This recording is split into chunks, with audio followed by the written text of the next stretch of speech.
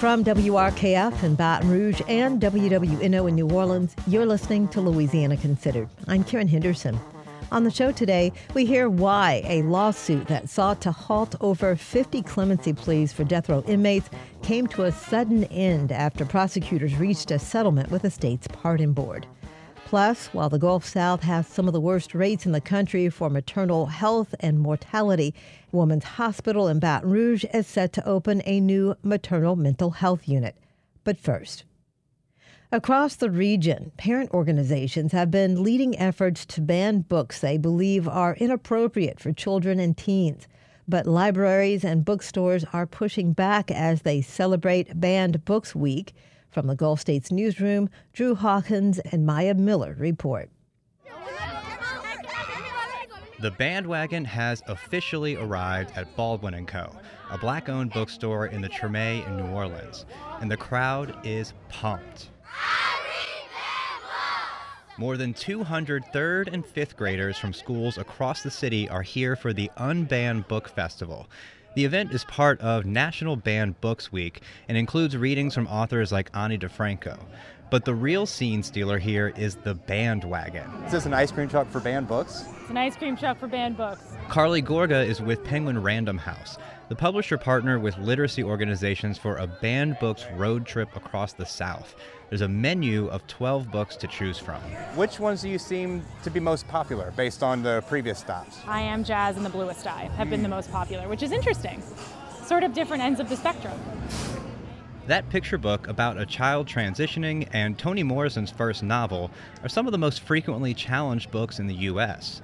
Book bans have been on the rise in recent years, especially in schools. PEN America reported that more than 3,300 books were banned during the last school year. But by the bandwagon in New Orleans, people are lined up around the block to get copies. Kids like Ryan Vitry, who's here with his dad. He actually skipped school to be here, but don't tell anybody. Ryan is getting a copy of Pride, a picture book about the history of the Pride flag. I have 3 moms, so that's important to me. I think that everybody should be able to read them. In Louisiana, just challenging a book can get it pulled from library shelves. And the leading candidate for governor in the state has set up a tip line to report librarians and teachers who connect children with books that are quote-unquote inappropriate. Yeah, and here in Mississippi, there's a state law that requires all content in libraries to be checked to make sure it falls in line with certain standards. So, to avoid fines and possibly jail time, libraries are putting age limits on things like ebooks and audiobooks because there's no way to vet them all. And Maya, you went to an event for Banned Books Week in Mississippi. What was that like? Well, Drew, I went to a library at the Mississippi University for Women in Columbus, and I hung out with a couple of librarians. Okay, so not so much kids running around yelling, more like some shushing happening. Not quite, but we were there for an ACLU meeting and a panel on the state of banned books. In particular, in the Deep South, a lot of the books that are being targeted are centered on themes of race and racism, sex, or violence. But we've also seen this real focus on LGBTQ plus themes, and that really hits hard for Mo Moore. She works at the library, and she's also trans. She says that growing up, I never saw a black trans woman in a book. I never saw a black trans woman on TV. If we were seen as the butt of a joke, or we were seen as murder victims. For Moore, making queer books accessible is about saving lives. Trans kids have one of the highest rates of suicide. It is not a joke. These representations are not just about books. It's about helping kids, making sure that they're healthy and happy. So Mississippi and Louisiana have seen a steady flow of challenges in recent years, but it spiked in Alabama this year. Yeah, and Alabama librarians have a lot more control. They aren't really required to do anything if there are complaints. Some lawmakers want to change that, which could open the door to more books being challenged. In a radio interview earlier this week, Alabama's Republican Party Chairman John Wall said he wants to try to hold libraries legally liable for content they're carrying. If they're abusing their status here and putting explicit sexual material in front of children in children's sections, that's a problem. For context, Wall also sits on the state's Public Library Service Board. So, Maya, I guess it's safe to say that efforts to ban books in the Gulf South aren't going away anytime soon. Yeah, and librarians and educators are standing by to make sure young people continue to have access. For the Gulf States Newsroom, I'm Maya Miller. And I'm Drew Hawkins. The Gulf States Newsroom is a collaboration among public media stations in Louisiana, Mississippi, and Alabama. A settlement reached last week between district attorneys and the Louisiana Pardon Board means only a few death row inmates are eligible for clemency hearings. The Louisiana Board of Pardons and Committee on Parole had planned to consider at least 20 of the 55 requests to commute prisoners' death sentences to life in prison without parole. Now that panel will consider just 5 of those applications. Advocate reporter James Finn has been reporting the story, and he joins us now for more. James, thanks for being here. Thanks so much for having me. Bring us up to speed, would you, on what's happening here? I know back in June, all but one of 57 people on death row were seeking to have their sentences reduced after Governor Edwards said he was against the death penalty. Since then, there's been quite a bit of opposition from the state's attorney general and from others. That's right. It has been a big few months for death penalty news in Louisiana. First, Governor Edwards said back in March for the first time that he opposed capital punishment. And a few weeks after that, told the legislature to pass a bill that would have abolished the death penalty in Louisiana. Then there were a few months where, the legislature was in session and was sort of focused on other things. But as soon as the legislature ended its regular session, a number of lawyers for death row prisoners filed dozens of clemency requests on behalf of their clients, and altogether it comprised what was really a historic effort to obtain clemency for folks on death row. Now, the important thing about those requests is it didn't ask Governor Edwards and the state's pardon board to free any of those prisoners. They simply asked their sentences to be reduced to life in prison without the potential for parole. And yes, Karen, as you mentioned, that was a request that was quickly disputed and protested by district attorneys all over Louisiana, as well as Attorney General Jeff Landry. I know one of the issues is the same issue that had the board initially rule that none of the applicants were eligible for the hearings. That was based on an opinion by Attorney General Jeff Landry that said the inmates had missed a key cutoff date. They needed to file their clemency petitions within a year of a judge ruling on an appeal in their case. What are the main arguments for and against allowing these hearings despite the missed deadline? Prosecutors and Attorney General Landry argued that, this deadline is sort of a key part of the pardon board's rules and regulations that have to be followed. And they have pointed to, precedent for the amount of time it took for other cases to move through the process. They also say that rushing the cases would be a bit of a slap in the face to victims' surviving family members. Governor John Bell Edwards, in his letter, in a letter that later requested the board to schedule those hearings despite the opinion. It was a long and very detailed letter in which the governor wrote about kind of the ethical need to stop executions and kind of the urgency here when it comes to showing mercy to these folks on death row. And also, another argument that folks have made, particularly attorneys for the death row prisoners, is that these rules and regulations that the board has to follow are rules that they have the authority under the law to make themselves. The lawsuit in court last week was to halt planned hearings for at least 20 of the death row inmates. How did that turn into a settlement deal, and what was the deal? That lawsuit began with many of the arguments we've talked about, just in kind of legal form. The attorneys, or rather the district attorneys and Attorney General Landry argued that a number of procedures had been violated by the board, and that the way those procedures were violated was hurting victims' family members. At the same time, there was a bit of a dispute going on behind the scenes over some legal representation. The pardon board had hired its own attorney to represent itself through this lawsuit.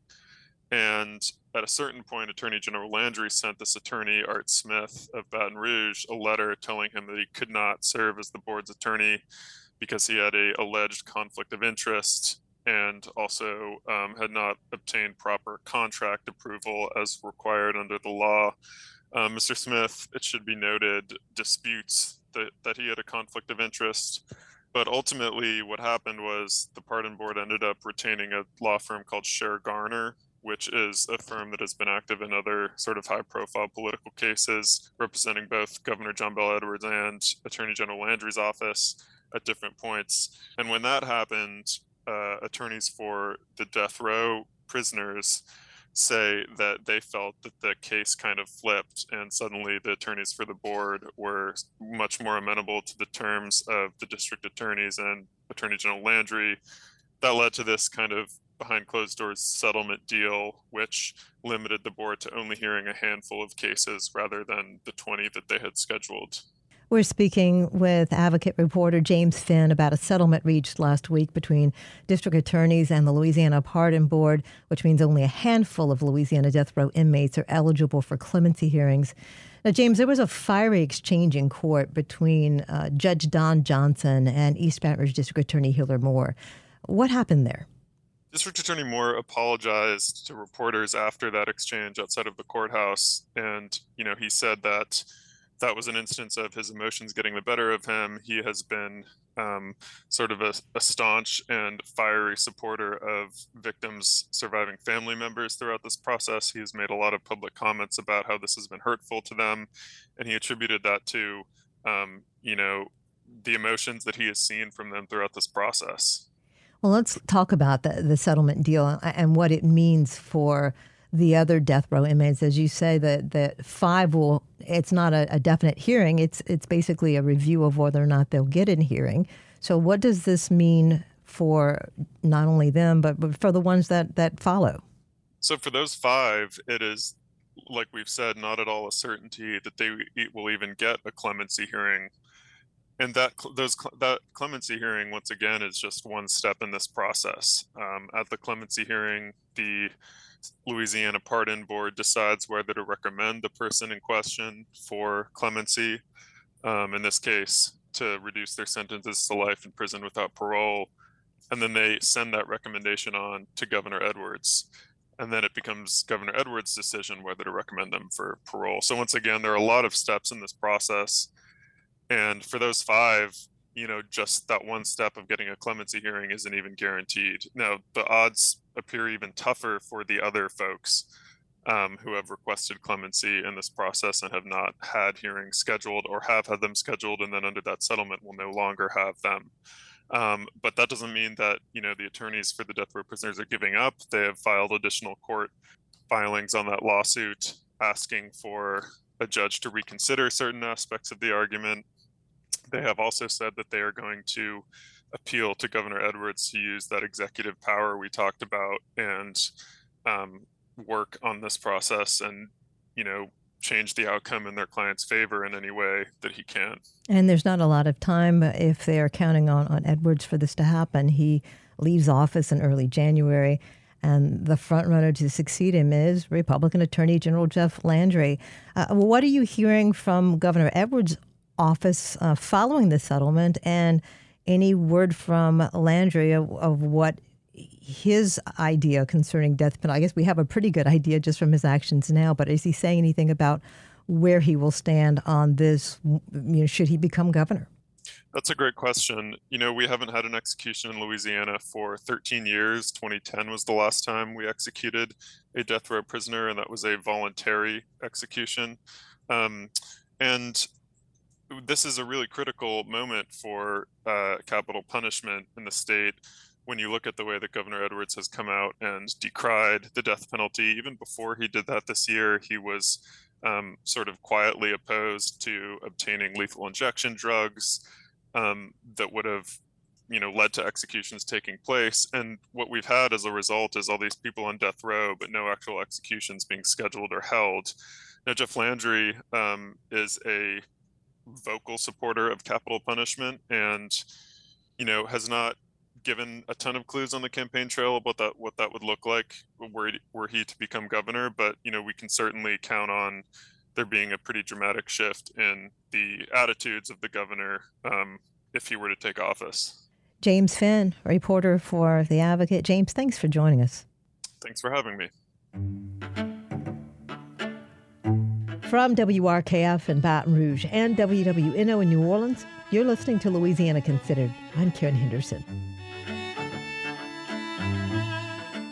In September, it was announced that Woman's Hospital in Baton Rouge will open Louisiana's first inpatient maternal mental health unit. The unit will serve pregnant and postpartum patients in an effort to increase maternal health care in a state that sees consistently higher than average maternal complications and mortality. Here to tell us more about this new facility is Cherie Johnson, Executive Vice President and Chief Nursing Officer. Thanks for being here. You for having us. We're also joined by Renee Ragus, President and CEO of Woman's Hospital. Thank you, Renee, for coming on. It's our pleasure to be here, and good morning. Cherie, let's start with you. What are some of the facts and figures when it comes to the maternal health crisis in Louisiana? Why do we see higher numbers of maternal complications and deaths than other states here in Louisiana? Well, just as you said, Karen, we do have higher than the U.S. average on maternal mortality and morbidity, and a lot of things lead to that. And one of those things is really access to care. And what we already know in our statewide data is that we do have a number of deaths that are attributed to hypertension, diabetes, but there's also a lot of issues with mental health in pregnancy and postpartum period. And what we really want to do is be able to improve the access for women in terms of treating postpartum depression, perinatal mood and anxiety disorders, and being able to provide specific care to these women during this time to improve some of our outcomes. So, Cherie, I guess maybe that's the answer to this question, but I wanted to see why you decided to be the one to spearhead a maternal mental health clinic, and what is the role of mental health when it comes to addressing maternal health overall? Well, maternal mental health, like pregnancy, specifically depression and anxiety disorders occur in women, 1 out of 5 women. And 75% of the time, these women don't seek help. And those of us who have had babies, we know how difficult it is after we have a baby just to get dressed in the morning, let alone if you have additional issues. So we are the largest delivery provider in the state, as Renee will share with you later. And it's our mission to improve the health of women and infants. So this is something that we really felt led to do.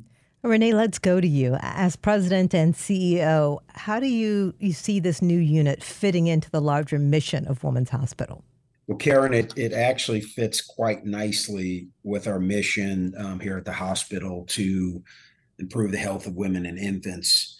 And as Cherie alluded to, as the largest provider of maternity care in the state, it's our responsibility to address all the different aspects of perinatal health, with this being really important because mental health conditions are that leading cause of maternal mortality and morbidity in the United States, but more importantly, in our own communities here in Louisiana and in our state. And Renee, what's the timetable here? What needs to happen to get this clinic off and running? So we're just starting our journey. And we are planning to open in the fall of 2024. We've got a lot to do, but we've got a pretty structured process and a number of different work groups established in everything from construction and design, business operations, finance, clinical, staffing, legal, regulatory. It really is a very comprehensive team and program in order to get a unit of this complexity and importance open. Alrighty, and a timeline again. What are you looking at as far as dates? We're looking at the fall of 2024. Hopefully by the October timeframe is where we're setting our goal for. We're speaking with Cherie Johnson, Executive Vice President and Chief Nursing Officer at Woman's Hospital, and Renee Ragus, Hospital President and CEO. We're discussing their new maternal mental health clinic. As was mentioned, this will be the first inpatient perinatal mental health service in Louisiana. Cherie, are you operating without a blueprint, or are you looking at examples in other states that have similar units? Well, we definitely have a big plan for this. We've been considering this for quite some time now, and we are leaning into those throughout the country who specialize in this space. There's very few centers across the country, but of course, we've got local experts, some national experts that we've reached out to. So we really want to build something very unique and special to really service the unique needs for pregnant women and postpartum women who are experiencing severe depression that require, inpatient treatment. The only thing to add to Cherie's description is we want to make sure that we put the woman's touch on the program. While we model best practice from the few centers around the country, we want to make sure that it really has our touch and our mission, vision, and values associated with it. That's going to make it a really special place. We all know there's a big stigma around mental health, including postpartum depression. How will this unit work to address and hopefully defy that stigma? Well, we know that resources and access for these women are very limited. And so with us opening this up, of course, it improves access. But of course, the other thing we want to demonstrate with this is, being a mother is really hard. And we have additional pressures on us. And the unique needs of pregnant and postpartum women really should be met in such a way to support them. This unit, we will be able to provide newborn visitation. We're going to be able to provide lactation support. You won't be mixed in with a population in terms of treatment therapies that you might be with, men who have different needs. You're going to have women who are there with the same unique needs that you have. You've given a good picture of the immediate goals for this unit, this mental health service. What are the long-term goals, looking 10 years down the line? What do you envision? So it actually aligns really well with our strategic plan at the hospital, which supports our mission, vision, and values to continue to be that provider of choice for women and infants, as being, again, the largest provider of maternity care in the state. It's our responsibility to be a leader in this space in the short term and in the long term. In 10 years from now, I expect that we will have positively affected maternal morbidity and mortality rates in our state, which is a focus for our elected leadership, for community leaders, and for all of the families in our communities that this is really important and that this is affecting. Cherie Johnson, Executive Vice President and Chief Nursing Officer at Women's Hospital, and Renee Ragatz, Hospital President and CEO. Thank you both for joining us today on Louisiana Considered. Thank you, Karen. From WRKF in Baton Rouge and WWNO in New Orleans, you've been listening to Louisiana Considered. I'm Karen Henderson. Thanks to our guests, reporter for the Times-Picayune The Advocate, James Finn, President and CEO of Women's Hospital in Baton Rouge, Renee Ragatz, and Hospital Executive Vice President and Chief Nursing Officer, Cherie Johnson. Our managing producer is Alana Schreiber, and our assistant producer is Aubrey Procell. Our engineer is Garrett Pittman. You can listen to Louisiana Considered Monday through Friday at noon and 7 p.m. It's available on Spotify, Google Play, and wherever you get your podcasts. Major support for Louisiana Considered provided by Rouse's Markets, a Louisiana shopping experience, with additional support from the Greater New Orleans Foundation.